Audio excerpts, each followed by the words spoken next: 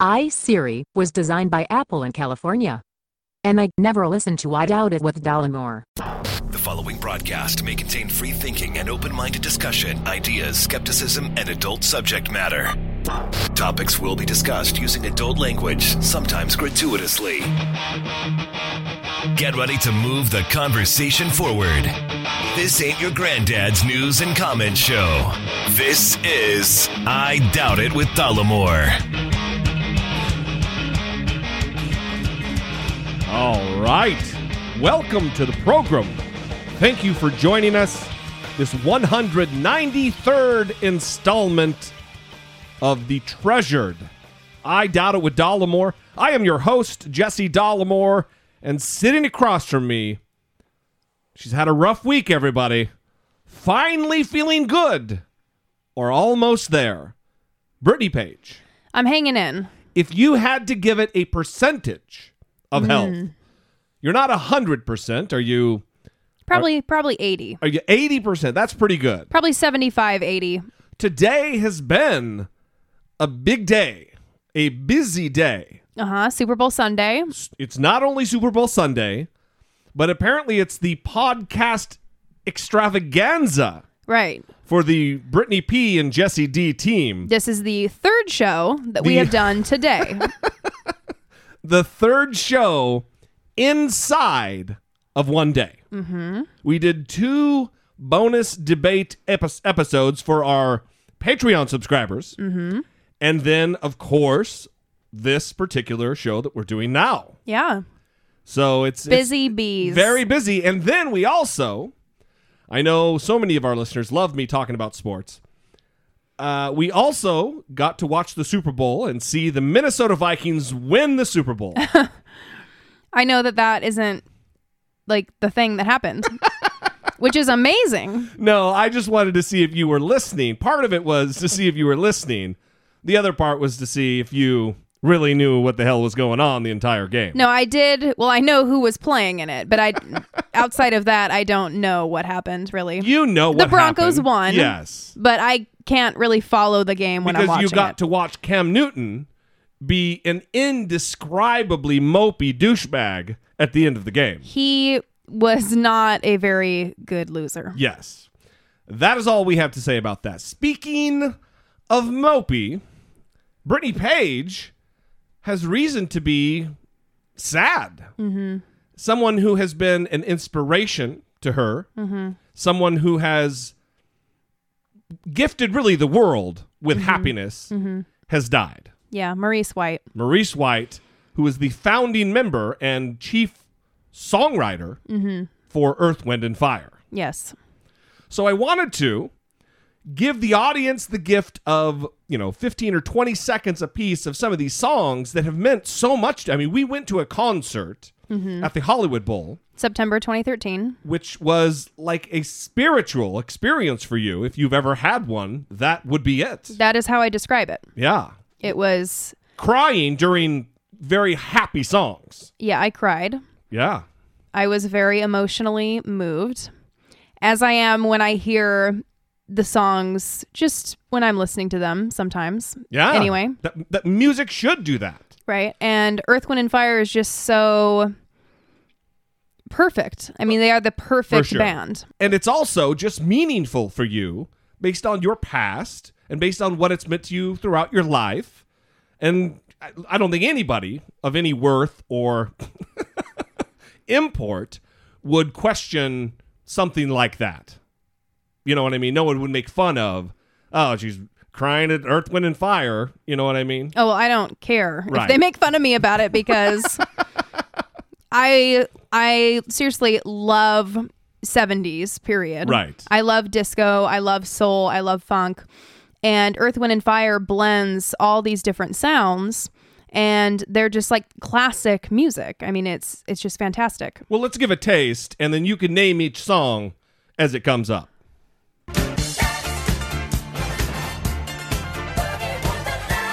That's the name of the song right there. Boogie Wonderland. And then that's Maurice White singing right there. Yeah.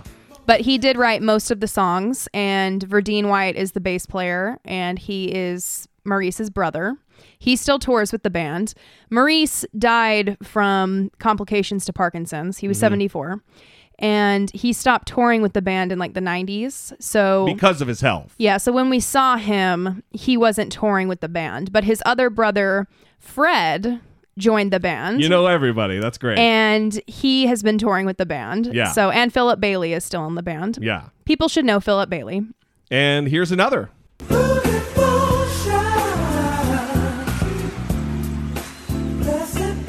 So that song is Devotion. Yeah. The first word that was sang. That's not planned. I didn't consult with you. I picked the best parts, I thought, for a very short clip. Yeah, and that's a live version. And it was funny because I had you play a song the other day, and I said, play Devotion by Earth, Wind & Fire, and you tried to play the studio version. Right, and you chastised me. Right. And told me to play the live version, which is completely antithetical to who you are. Yeah. You hate any time. We don't really use your Pandora music stations anymore. Mm-hmm. But anytime we're playing mine and a live version of something comes up, you try to surreptitiously get over to the phone or by whatever, the computer, and thumbs down because you hate live versions of songs. Yeah, it's kind of weird. I don't And know why love them I'm like because that. usually you get a little different version, a little different flavor to it. And I don't like flawless. I mean, I do love flawless music, but in a live version, you get the real deal. Mm-hmm. Unless they're, lip syncing. Yeah. All right, well, here's another. And most of the audience, I think, will recognize this.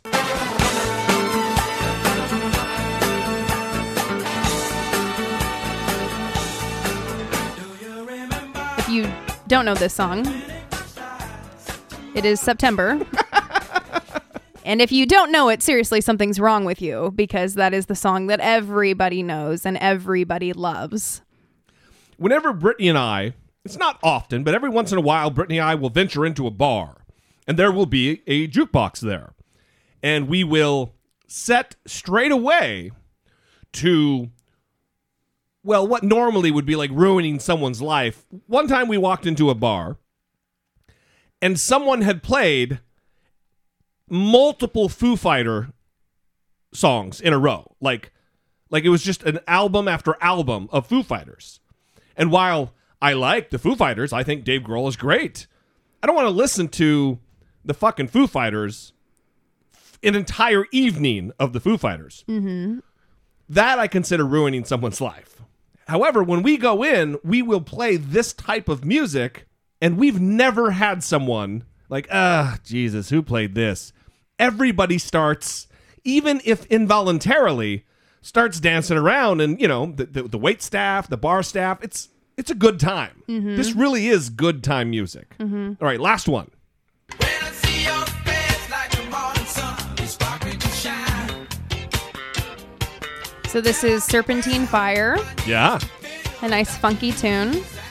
And since Maurice's death, there's been a number of articles written about him, and I particularly like this one from the New York Times because it quotes him kind of talking about Earth, Wind & Fire and what influenced him. And this quote in particular I liked. He says, quote, "Although we were basically jazz musicians, we played soul, funk, gospel, blues, jazz, rock, and dance music, which somehow ended up becoming pop.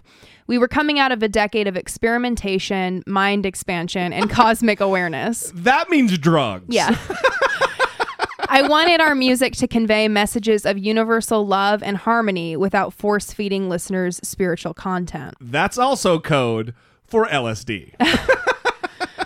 No, but I love that. So even though they have gospel influences, listen, and they're Jesus-y. Some of my absolute favorite music is gospel to this day.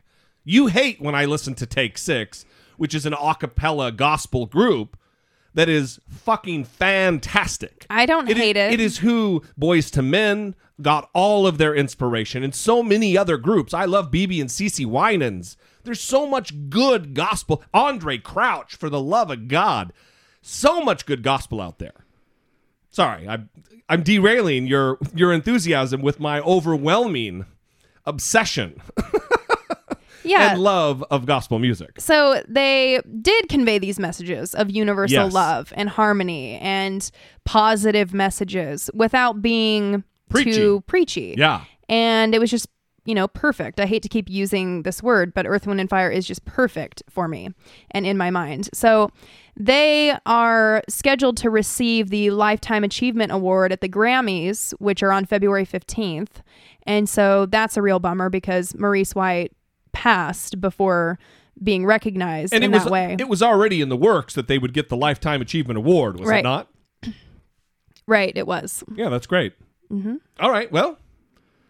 So we're sad, but we will move on. And next time, we're actually hoping that they come back to LA this year. And if not, we may have to just go track them down. Well, if you haven't seen them, you need to see them because it is a life-changing experience. If you are a listener and you have an outstanding concert venue and they are coming to you, you need to get a hold of us because we just might make the trip out. We are really wanting to see them this year. And you could let us know by calling 657-464-7609. Of course, you can email a voice memo from your smartphone to idoubitit@dollemore.com. Well, now I want to see them as much as possible. So multiple people could call us. We could have just a cavalcade of trips this year to see, like the Deadheads used to travel around and watch the Grateful Dead. We could be September people or whatever. Yeah, well, I mean, the other members are aging, and I don't want this to turn into a situation where, Boston used to be my favorite band when I was a teenager. Oh, yeah. And I always wanted to see them live, and then Brad Delp, the lead singer, killed himself. And that kind of ruined it for you. Yeah. And probably for him a little bit, too. Yeah, and I mean, if the lead singers of Earth, Wind, and Fire die like Philip Bailey and the people that tour with them now... who's going to replace Philip Bailey? I mean, he's known for hitting those high notes. Right. It wouldn't be the same. It's just not going to be the same. Well, they said that about Steve Perry, though. They did. And then they got their Asian Steve Perry, who sounds exactly like him. Yeah. All right, we're going long on this. Let's move on. Do a little follow-up. We've talked about the movie Spotlight that we saw this year that is up for Oscar nominations. And apparently, this movie, which deals with the horrible problem, endemic problem, systemic problem within the Catholic Church of molestation, of child rape, rampant child rape within the ranks of the priests who work for the Catholic Church. Well, apparently, this movie was screened at the Vatican. Mm-hmm. When director Tom McCarthy made the Oscar-nominated Spotlight about the Boston Globe's reporting on a worldwide cover-up of sex abuse by the Catholic Church, he never thought the film would end up screening at the Vatican. But that's just what happened this past Thursday. Quote, "We just sort of found out about it," McCarthy told the Daily Beast before an event honoring his film. "You can't really push anything on the Vatican, as you can imagine." He added, saying that it was all of a sudden, quote, "leaked to us through Rome that this was probably happening." The unprecedented screening kicked off a 3-day meeting by the Vatican, quote, "Commission for the Protection of Minors," a group put together with Pope Francis's approval more than 2 years ago. No members of the press were present for the screening, but it has been reported that the Pope was not in attendance. The director said, "Just the fact that they are screening it for that particular council is exciting, and we are thrilled to feel like we played some small part in this. I would have paid a lot of money to be in that room," he said. Oh, yeah. Well, good. I mean, hopefully, I'm not going to hold my breath, but hopefully it makes a difference. Hopefully that it will change, whether it be hearts and minds or just basic policy within the bureaucratic structure of the Catholic Church. That would be good to see. So Michael Keaton, who is the star of the movie, also made a statement. He said, "Personally, I'd love to see if they look at it and they go, we've got to be transparent about this stuff. You have to get to the root of the problem. And I would love to see even bigger changes at the Catholic Church. In regards to just this issue, I hope they do something about it. And I hope they go after the guilty, of course, of which there are many." Right. Still. Thousands there are. And then Rachel McAdams also made a comment and says that she hopes the Pope will see it. That's the next step. Only time will tell, and we may never know. All right, well, up next, and kind of related to religion, is something we've covered before, but not specifically this particular city. In Phoenix, Arizona, the city council has just voted for a moment of silence in place of a prayer before city council meetings. We've covered this in many different municipalities across the country, and Phoenix is the next that chose a moment of silence in place of prayer for the very fact that a Satanist tried to give a prayer, and instead of treating all religions as equally mythological, equally filled with fairy tales, they chose nobody gets to pray. We're going to have a moment of silence instead. A controversial vote tonight in Phoenix. The city council will not allow a satanic prayer at an upcoming meeting. Instead, there will be a moment of silent prayer. Joe Dana from our sister station in Phoenix was there for tonight's heated debate. It's a story that's new at 10. Look, every city council member here tonight expressed their disagreement with Satanism, but they say they had a dilemma. Rewrite prayer practices to prevent a Satanist from praying here on the 17th, while also making the city vulnerable to a lawsuit, or take away public prayers altogether and avoid lawsuits. Preventing a Satanist's prayer, a reason to celebrate for some members of mainstream religions. It's a victory on our city. But for others, the vote a defeat. That's what this whole thing is about, really, political correctness. And you know what? Trying to take God out of everything. It was an all-or-nothing approach. In the end, the council voting for nothing, led by Mayor Greg Stanton.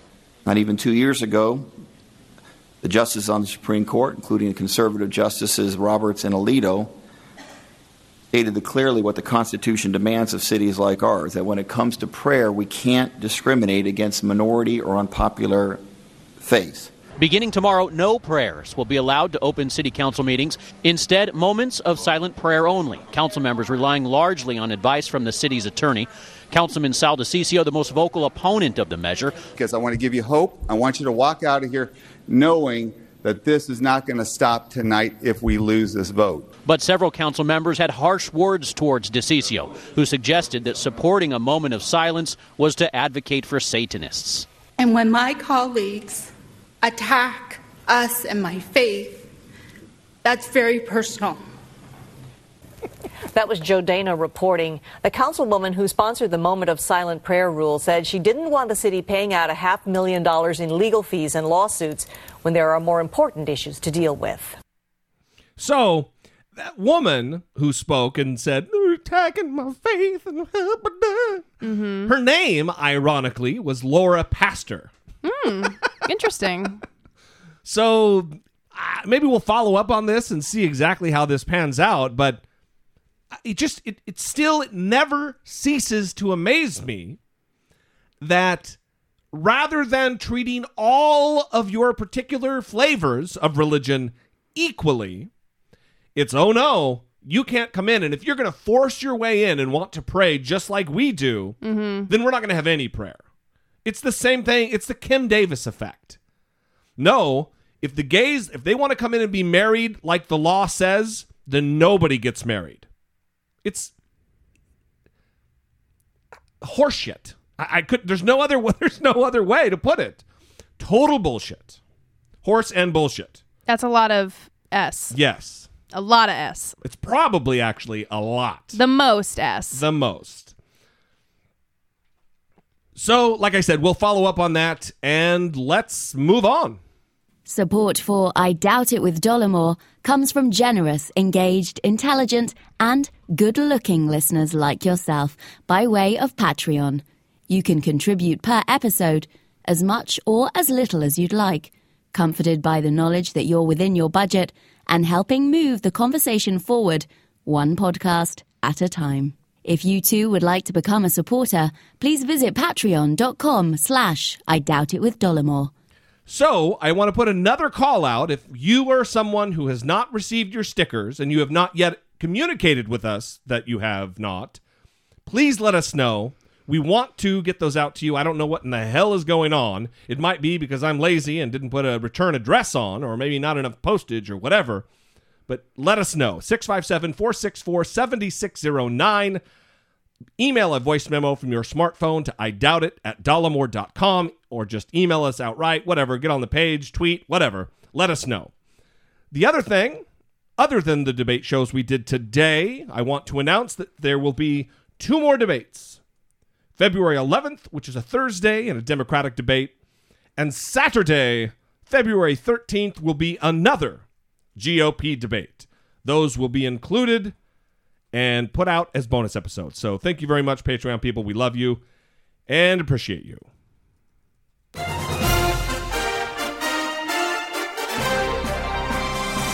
Dollemocracy 2016. Facing down pessimistic politics with realistic optimism. And again, there will be one more debate. I guess I'm going to talk about it. Is on 3/3 on March 3rd will be a rematch between Donald Trump and Megyn Kelly. But this time for real, because Donald Trump says that he will be present at this debate. Quote, "I'll be there. I have no objection to being there." He said that the last time he didn't show up was not because of his feud with Megyn Kelly, but because of the taunting memo that Fox News sent out about his hesitance to participate. That, for me, that's code for I am a coward. That's what that means to me. We will see. He says he'll be there, but you can't take him at his word because, in my estimation of things, he's not trustworthy. Well, that's also a month from now. Yeah, all kinds of shit could happen. Who knows how well he's going to do in these next primaries. Right. I mean... Well, I have, on today's bonus episode, I did predict he is not going to win in New Hampshire. And if he does win, which I don't think he will, as I just said, it will be very, very close. So we will see where he ends up. But if he loses 2 in a row, he's not long for this campaign. I mean, he may go into South Carolina and some of these future states, but he's not doing. He's not faring well, and especially for dominating in the national polls. And we've been doing something a little different with the Twitter and Facebook pages. So during the debates and also during the reporting of the Iowa caucus, and then on Tuesday for the New Hampshire primary, we are posting updates to the Twitter, to the Facebook. Live updates. Right. And, check those out if you're interested in on-the-day reporting. Yeah. It's a good time. It's a good way to communicate with the show, with us live, since this isn't a live forum. Mm-hmm. It's another way to kind of be, I don't know about one-on-one, but goddamn, it is a good time. We have been having a real good time on both Twitter and Facebook. All right, well, let's stick with Donald Trump for a couple more stories, and then as quickly as we can pivot to another more reasonable candidate, even though the most reasonable person we're going to cover is probably Bernie Sanders toward the end. So Donald Trump was recently at a town hall meeting on CNN, and a question was asked of him. Obviously, it's a town hall meeting, so a question from the audience was asked. And in true Donald Trump, he didn't appreciate the question, so it must have been a plant. It must have been something orchestrated by CNN. This is how it went down. Joe Manzoli, he's from Hudson. He says he got a few top contenders still undecided. Joe? Hello, Mr. Joe. Trump. Hi. Are you liking me better, at least? Sure. But only because I get to stand here. That's thank you so much for being here. Okay. I have 3 wonderful daughters at home. Good. And I want nothing more for them than to look at their president as a role model. Throughout the course of this campaign, you've said some disparaging comments about women, about people from other countries, other religions, and about everybody who's disagreed with you. Explain to me how I can look at my daughters and have them look up to a President Trump as a role model. Well, first of all, nobody. Who asked you to give this question? Did Anderson? No. This is a CNN. By the way, this is a CNN setup, but that's okay. It's not.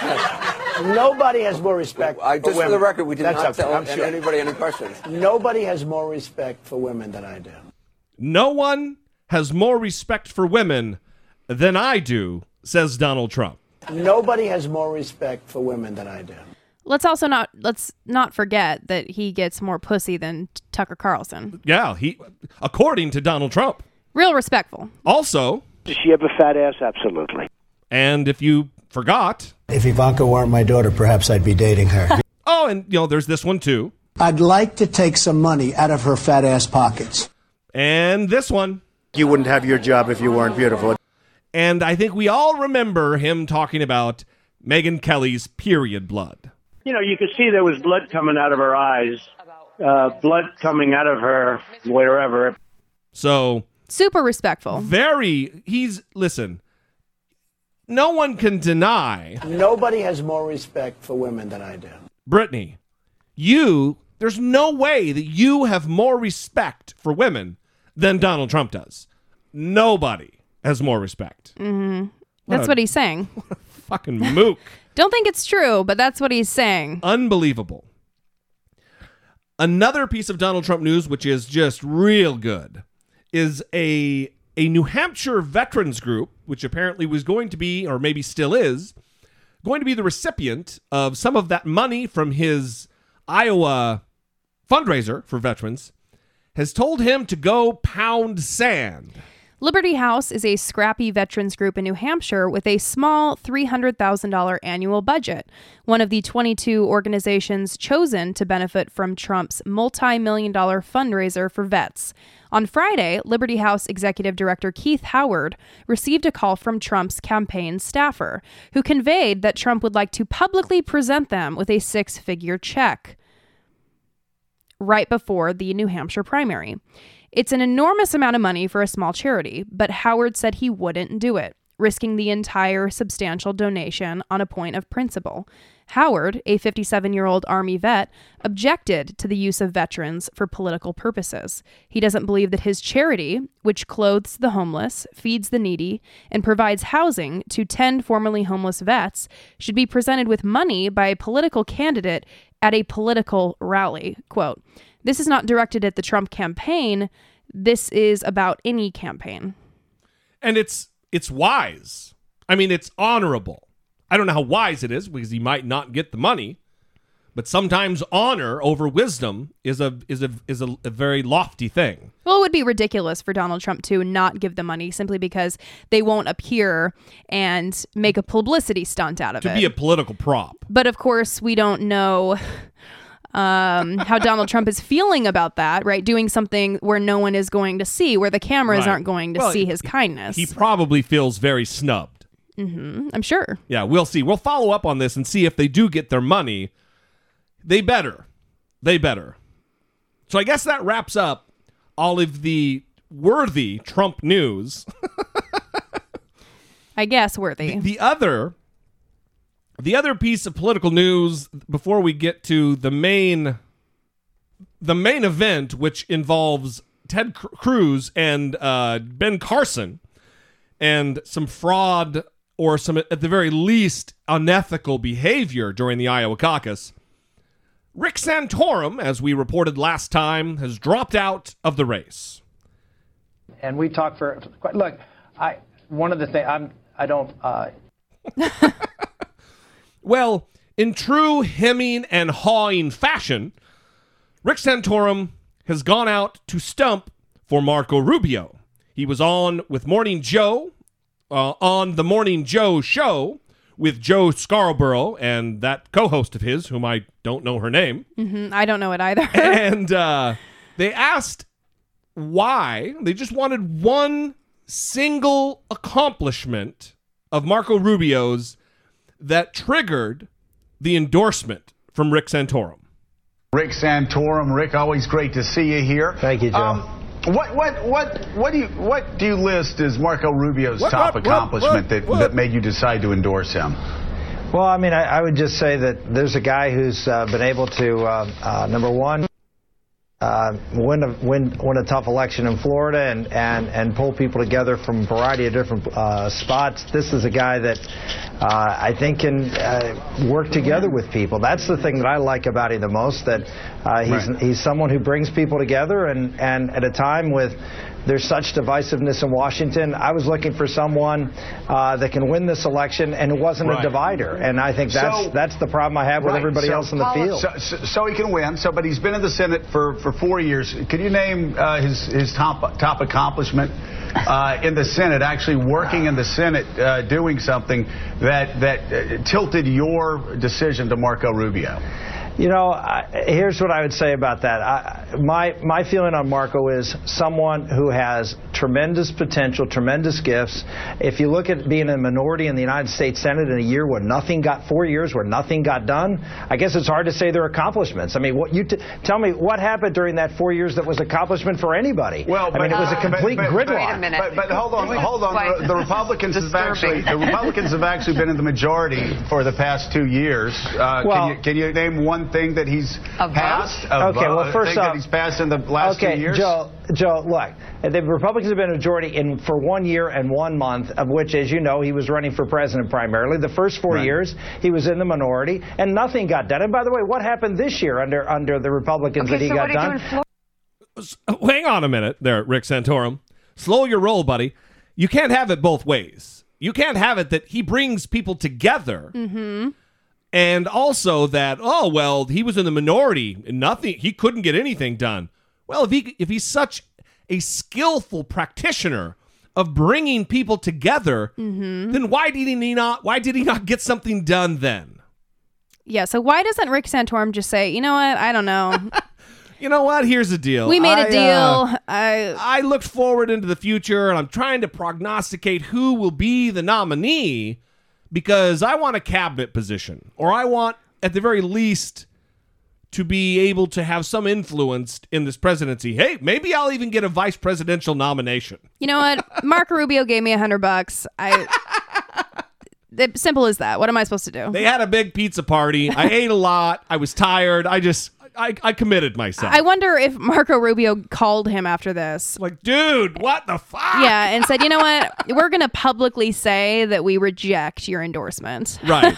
I'm like the vet group, and you're like Donald Trump. Yeah, we don't need your endorsement. Stop talking about us, please. Well, Rick Santorum digs even deeper. Well, I mean, I could list some things that happened, but I'm not defending the Congress. I'm not being difficult here. I'm just asking you to name one accomplishment that Marco Rubio, list one accomplishment, just one that Marco achieved. Maybe a bill that he wrote, maybe a moment in a committee. Like Jeb Bush ran Florida, Donald Trump built a company, Marco Rubio finished the sentence. Yeah. Marco Rubio was #1, the Speaker of the Florida House, in which something that's a minor deal. I mean, he was elected by his colleagues to be the Speaker of the House. Number two, he spent 4 years in the United States Senate being frustrated like everybody else that nothing got done, and then you can't point to him and say, well, nothing got done, and therefore he has no accomplishments. So the problem is we have a president who doesn't work with people, and you got no cooperation at all. So, this is a bogus argument. You got a completely feckless Congress, and you can't say, well, he was there, and therefore, it's his fault. It's actually not a bogus argument. All I'm asking is a simple question. I'll ask it one more time, and don't attack me, because we've been friends for a very long time. And I'm not attacking you. No. Let me ask the question one more time. List one accomplishment that Marco Rubio has achieved in 4 years in the United States Senate. It doesn't even have to be a passed bill. Well, I know he included something that went after the insurance companies in the most recent omnibus. I know that he fought for that to stop bailing out insurance companies. That's one thing that I'm familiar with that I just saw recently. But and again, he was on the campaign trail and accomplished that. The bottom line is there isn't a whole lot of accomplishments, Joe.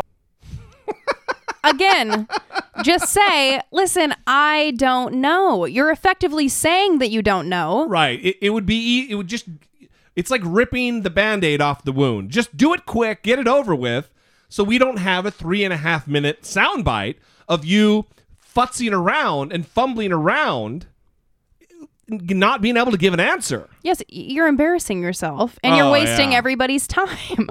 Right. And we talk one of the things I don't.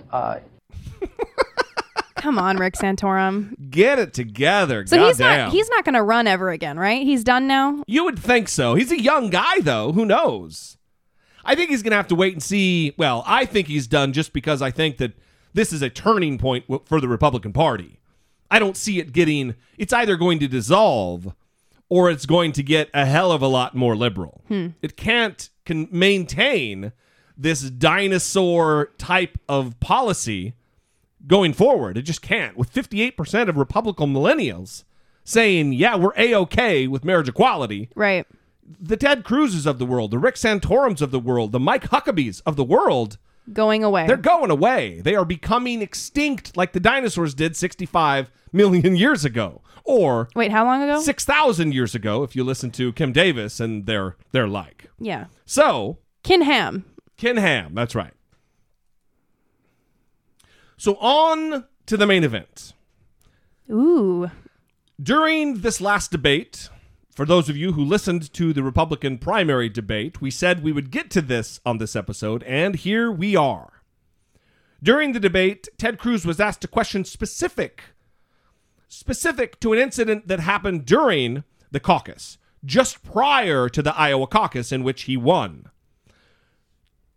Ben Carson came in fourth, and some people blame it on the fact that a call went out, admonishing possible Ben Carson voters to switch their vote to Ted Cruz because Ben Carson had quit the race.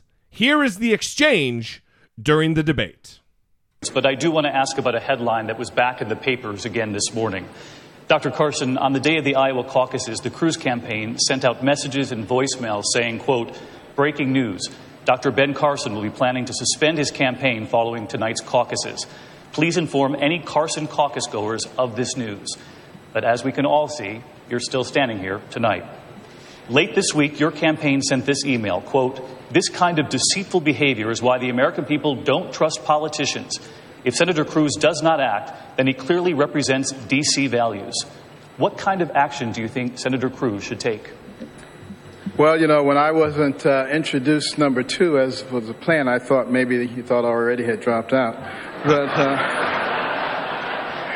But you know, today is the 105th anniversary or 105th birthday of Ronald Reagan.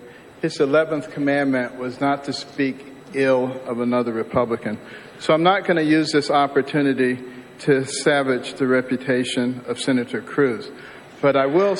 What's great about that is he gets an applause line for it. Like, oh, yay, Ben Carson. Mm-hmm. Thank you for not stooping to the level of maligning the reputation of Ted Cruz. And then that's exactly... what he does. It's exactly what he goes on to do. I will say... And I believe justified.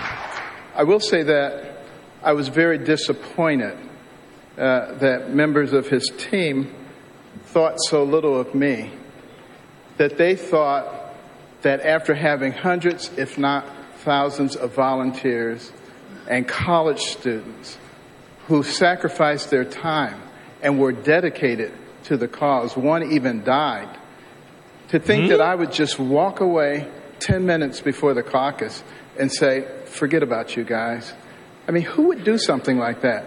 No, I don't think anyone on this stage would do something like that. And to assume that someone would, what does that tell you? So, unfortunately, it did happen. It gives us a very good example of certain types of Washington ethics. Washington ethics basically says, if it's legal, you do what you need to do in order to win. That's not my ethics. My ethics is you do what's right. Senator Cruz. You know, it's very rare that you find me in agreement with Ben Carson. And this is just one of those times. That is an awesome statement. Washington values, Washington ethics is, if it's legal, go ahead and do what you got to do, even if it's wildly unethical. Mm-hmm. So David Muir, the terrible moderator for this debate, starts asking Ted Cruz about this. Dr. Carson, thank you. Senator Cruz, you have said that Dr. Carson and his wife have become friends of yours. I'm curious why you didn't call ahead of time, either the doctor or his wife, or have your campaign check in with the other campaign before sending out those messages. Ben is a good and honorable man, and Ben and Candy have become friends. He has an amazing life story that has inspired millions, including me. When this transpired, I apologized to him then, and I do so now. Little late. Ben, I'm sorry. Little late. Let me tell you the facts of what occurred for those who are interested in knowing. On Monday night, about 6:30 p.m., CNN reported that Ben was not going from Iowa to New Hampshire or South Carolina. Rather, he was, quote, taking a break from campaigning. They reported that on television. CNN's political anchors, Jake Tapper and Dana Bash and Wolf Blitzer, said it was highly unusual and highly significant. My political team saw CNN's report breaking news, and they forwarded that news to our volunteers. It was being covered on live television. Now, at the time, I was at the caucuses. I was getting ready to speak at the caucuses just like Ben was, just like everyone else was. I knew nothing about this. A couple hours later, I found out about it. I was told that Ben was unhappy. I called him that evening because I respect him very, very highly. I didn't reach him that evening. I reached him the next day and apologized. He asked me then, he said, Ted, would you make this apology in public? I said, yes, I will. And I did so. I regret that subsequently CNN reported on that. They didn't correct that story until 9:15 that night. So from 6:30 p.m. to 9:15, that's what CNN was reporting. Subsequent to that initial report, Ben's campaign put out a statement saying that he was not suspending his campaign. I wish that our campaign staff had forwarded that statement. They were unaware of it. I wish that they had. That's why I apologized. Senator Cruz, thank you. We're going to move on here, back to the issues. Since I was mentioned. Dr. Carson, please. This is great. You guys, I want you to all mention me when you say something. In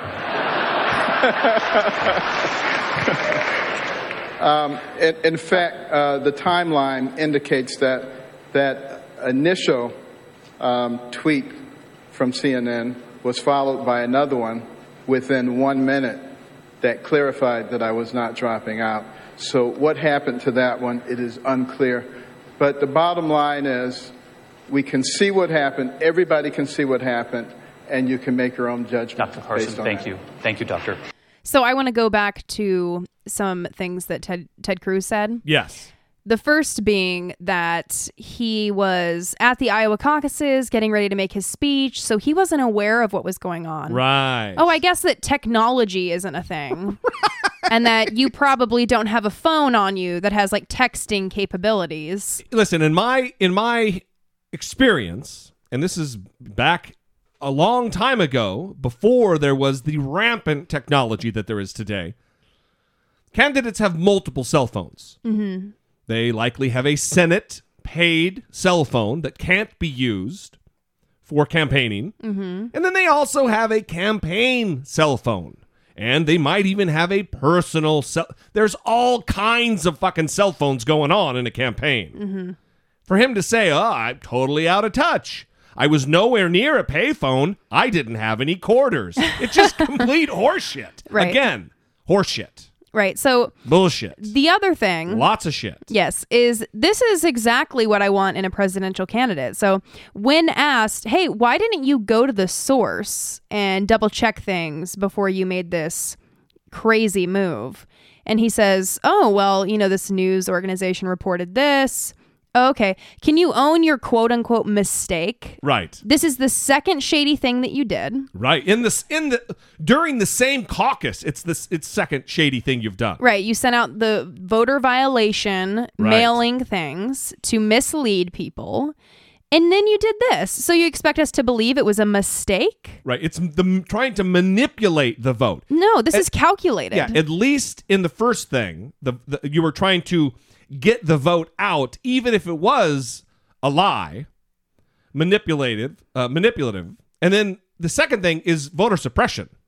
That's all that is. You're trying to suppress the votes of other candidates, which is borderline illegal, I would think. Mm-hmm. So let's break this down a little bit. Let's unpack this. Brittany, you have the text, do you not, of the voicemail? Because I want to play the voicemail. but it's a terrible, terrible audio of it. But so I want you to read. David Muir already read it, but I want it fresh in the listeners' minds. So you go ahead and read it, and then I'll play it. This is from the Ted Cruz campaign, calling because you're a precinct captain, and it has just been announced that Ben Carson is taking a leave of absence from the campaign trail. So it is very important that you tell any Ben Carson voters that for tonight, that they not waste a vote on Ben Carson and vote for Ted Cruz. He is taking a leave of absence from his campaign. All right? Thank you. Bye. That is exactly it. Even the is in there. Well, that's what I'm here to do. Here it is.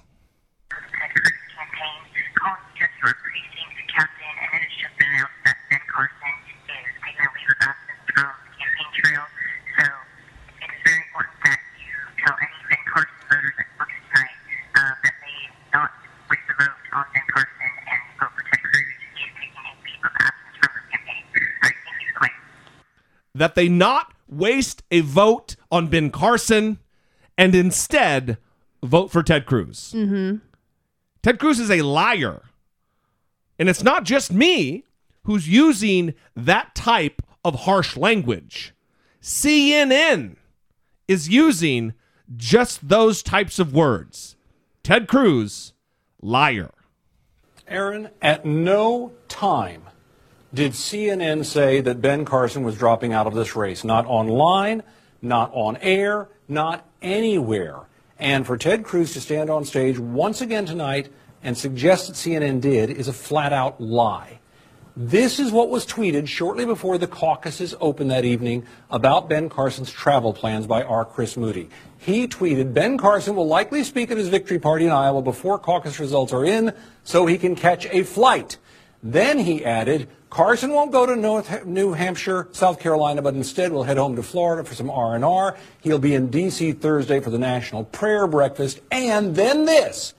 Ben Carson's campaign tells me he plans to stay in the race beyond Iowa no matter what the results are tonight. All three of those tweets came out in less than 2 minutes before the caucuses even opened. And 45 minutes later, Moody hit it again by saying, folks, Ben Carson is just making a brief stop at home in Florida tonight, and campaign says he'll be back on the campaign trail by Wednesday. Yes, our on-air people came on and they talked about this. They said it's an unusual move by Ben Carson or any presidential candidate to not go directly on to New Hampshire. But again, in no way, shape, or form did they say that Ben Carson was dropping out of the race. Executives from CNN have been over this timeline with people from Cruz's campaign. The campaign has been called out for its dishonest handling of this information by Politico, PolitiFact, The Washington Post, and many others. And yet, once again, Ted Cruz stood on stage tonight and suggested that somehow this is based on what CNN did, and all CNN did was report the facts. His claim is false. It was false from the get-go, and it remains false. So is this what you want in a president? A liar. Someone who is dishonest for his own purpose, for his own gain. He's willing to step on the heads and the necks of his fellow Republicans to get ahead personally. Mm-hmm. Piece of shit. Not worthy of the office of the presidency. He's trying to gain George Washington's job. He wants Abraham Lincoln's job. And he wants to do this. Sorry, you don't get my vote. See, the interesting thing about Ted Cruz is he's like this just by looking at him. Oh, yeah. And there's few people. What did I call him today? Dracula. He's fucking Dracula. Well, I've always said that he is slimy. Yes. And he just comes off as this very slimy character. I don't think that anything he says comes off as genuine. Even when he's talking about his sister dying of a drug overdose and going into a crack house and saving her, when he's telling this very emotional story, it doesn't resonate with me. It doesn't make me emotional because it just is coming from this slimy character. Well, what part of it is true? Yeah, I don't know. Everything he says seems calculated and like he has an ulterior motive. Right. Absolutely. I agree 100%. Well, good. Well, there we go. Thank you. I guess we can end the show right there. Here we go. All right. Well, before we do end the show, let's get this in. Apparently, the Clintons, they have fanned out across the country in one last push in January for fundraising for the campaign. Hillary Clinton, outraised by Bernie Sanders in January and facing a prolonged Democratic primary race against the Vermont senator, is planning an intense family fundraising spree to Democratic strongholds in February that could net millions of dollars. No, I said that wrong. I said that they fanned out in January to finish with a strong January, but it's going forward into February. They're trying to really hit the streets hard, but it's like a team family effort. Yes, Hillary, Bill, and Chelsea Clinton have 32 fundraisers scheduled this month. Wow. Yes. So, according to invitations reviewed by CNN, a considerable investment of time for a presidential candidate who is currently locked in a tight contest with Sanders, a candidate who does most of his fundraising online. Right. Which is interesting. So she might be a little scared right now. Well, she's scared because he outraised her in January. Mm-hmm. And what this tells me, and I guess I would admonish all the Bernie people out there, that if she's going to hit the streets hard and going to campaign and earn some money, she's going to leave him in the dust, and she's going to have a lot more cash. Mm-hmm. If you are a Bernie fan, if you're a Bernie supporter, it might take more than just telling your friends and neighbors. It may take $5 or $10 or whatever you can afford to send his way, because in politics, whether we like it or not, money is king. It talks. And she's going to have coffers that are going to be unbeatable going forward, and his money's only going to last him so long. So if you're out there, put your money where your mouth is, because he is going to be in a real rough spot at the end of February, I bet. Right, the Clintons are coming for him. Absolutely. So get ready. The Clinton machine is on the move. Yes. 32 fundraisers. Yeah, no kidding. God damn. That's 10 apiece. Over 10 apiece. They probably have the baby out there campaigning for money. Yeah, the grandchild. All right, let's get out of politics and into Brittany's favorite. Pew, pew, pew, pew, pew, pew, pew, pew, pew. What do you got for us? So the first one I want to start with is voters skeptical that 2016 candidates would make good presidents. And this is for generally all of the candidates. The latest national survey by the Pew Research Center, conducted January 7th through the 14th among 2,009 adults, including 1,500 registered voters, finds that 35% of voters say that Hillary Clinton would make either a good or great president, with 11% saying she would be great.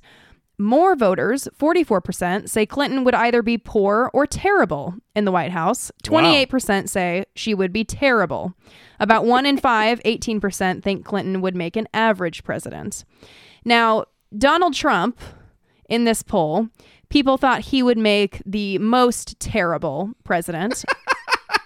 So he got 38% of people thinking he would make a terrible president. And then Hillary Clinton was in second for that. So 28% think that Hillary Clinton would make a terrible president. In terms of who had the lowest terrible president percentage, that would be John Kasich, who only got 7% thinking he would be a terrible president. Those are good numbers. Mm-hmm. 7%. Well, and then he also had only 1% saying he would be a great president. So, well, you got 92% in there that, we don't know what they think. Yeah. And then the highest percentage for who would make an average president is Jeb Bush. All right. Well, he'd be average. 35%. Probably pretty accurate. But this just goes to show that people aren't really super excited about anybody. Yeah. I mean, with Hillary Clinton and Donald Trump tied with 11% thinking they would be a great president. Yeah.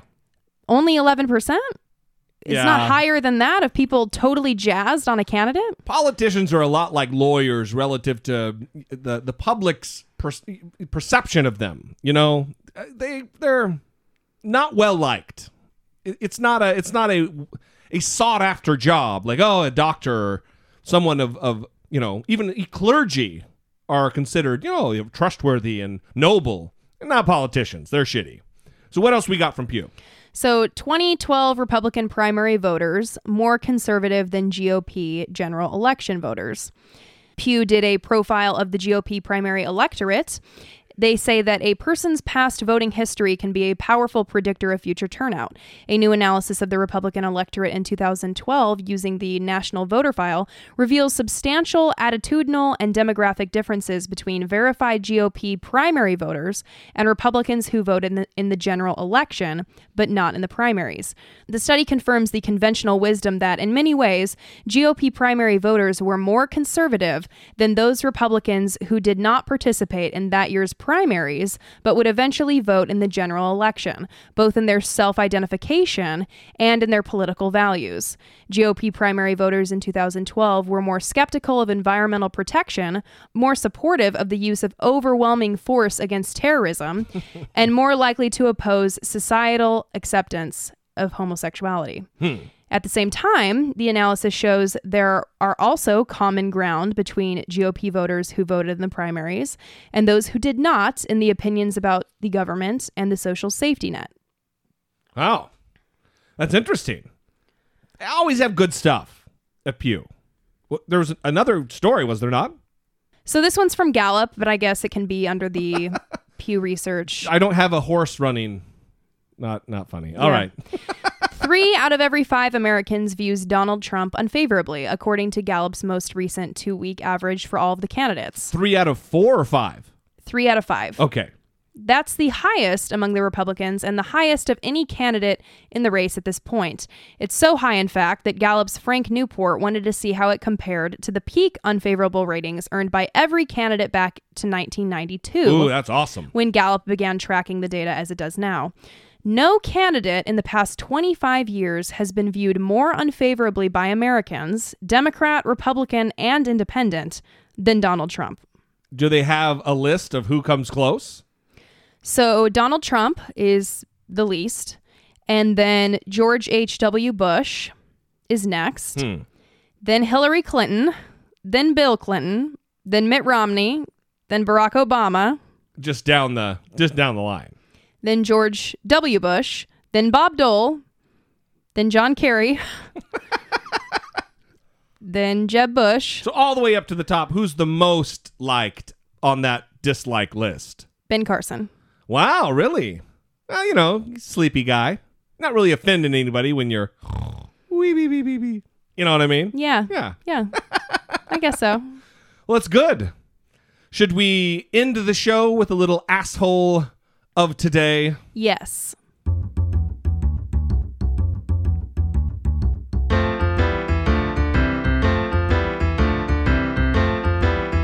It's the asshole of today. I am going to throw a name at you that you probably have never heard. Tommy Benton. Tommy Benton. Tommy Benton is a Georgia state representative, not a congressman representing a district, but he's a state representative, a state legislator. He was interviewed, and this is going to be kind of a mashup of some wildly out-of-touch things for a man to say in the year 2016, surrounding blacks, surrounding slavery, and defending the KKK. The idea that slavery was the cause of the war, it wasn't. That the southern states seceded because the North was advocating doing away with slavery, but they offered no idea as to what the South would do with a loss of $2 billion worth of property. He's referring in property, when he uses the word property, to human beings. $2 billion worth of lost property, he means people. He doesn't mean they took some wagons away. They took some plows away. They even took cows or horses away. He's talking about people. How out of fucking touch is that? Also, might I add that it's not really a surprise that he talks like this when he talks about property, taking our property. He's not saying, well, you know, it's rather odd that the people who support the North would say that, oh, blah, blah, and just to totally discount the taking of $2 billion worth of property. He doesn't talk like that. Mm-hmm. He talks like this. Per se. He also says the KKK, quote, kind of made people straighten up. So it was not just based on race as such. It was based on, I guess you'd call them vigilantes. And I understand that African Americans, for the most part, have a problem with the slavery issue, but they don't denounce their ancestors that were in Africa that were selling slaves. They find it offensive because they have not been taught a true history of the war. He goes, I understand that, most African Americans, they got a wait, hang on. I understand that most of them blacks, they got a problem with the slavery issue.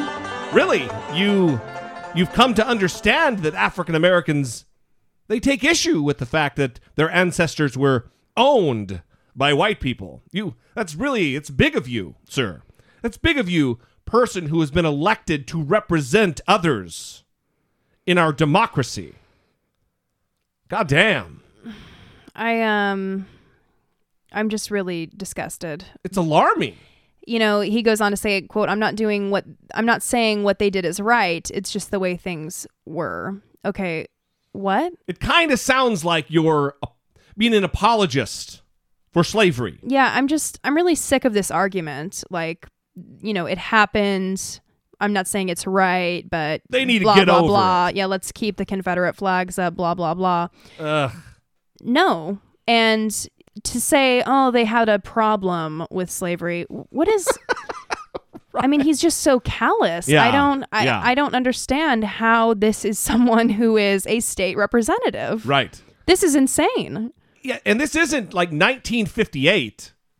This is 2006. This is just recorded. They just got him on tape saying this shit. Mm-hmm. Clearly, a far and away winner of today's Asshole of Today. Goddamn. Maybe the most important asshole of today. Right. Maybe the biggest asshole of today we've ever had. Yeah. Awesome. Spectacularly callous. Mm-hmm. Jerk off of the day. Yes. All right. We're going to leave you. We appreciate you. Thank you for joining us twice a week or for as often as you do. You are taking part in moving the conversation forward. Do us a favor. Tell a friend about the show. Recruit into the church of I Doubt It with Dollemore. We need converts, new congregants, as it were. Thank you very much. If you'd like to support the show other than listening twice a week, go to dollemore.com on the left-hand side of the page there. There is a support the show link, and there's all kinds of ways to jump on board and help support your favorite show filled with news and ridiculous comment. For Brittany Page, I'm Jesse Dollemore, and this has been I Doubt It. Oh, well, I don't care Right. if they make fun of me about it because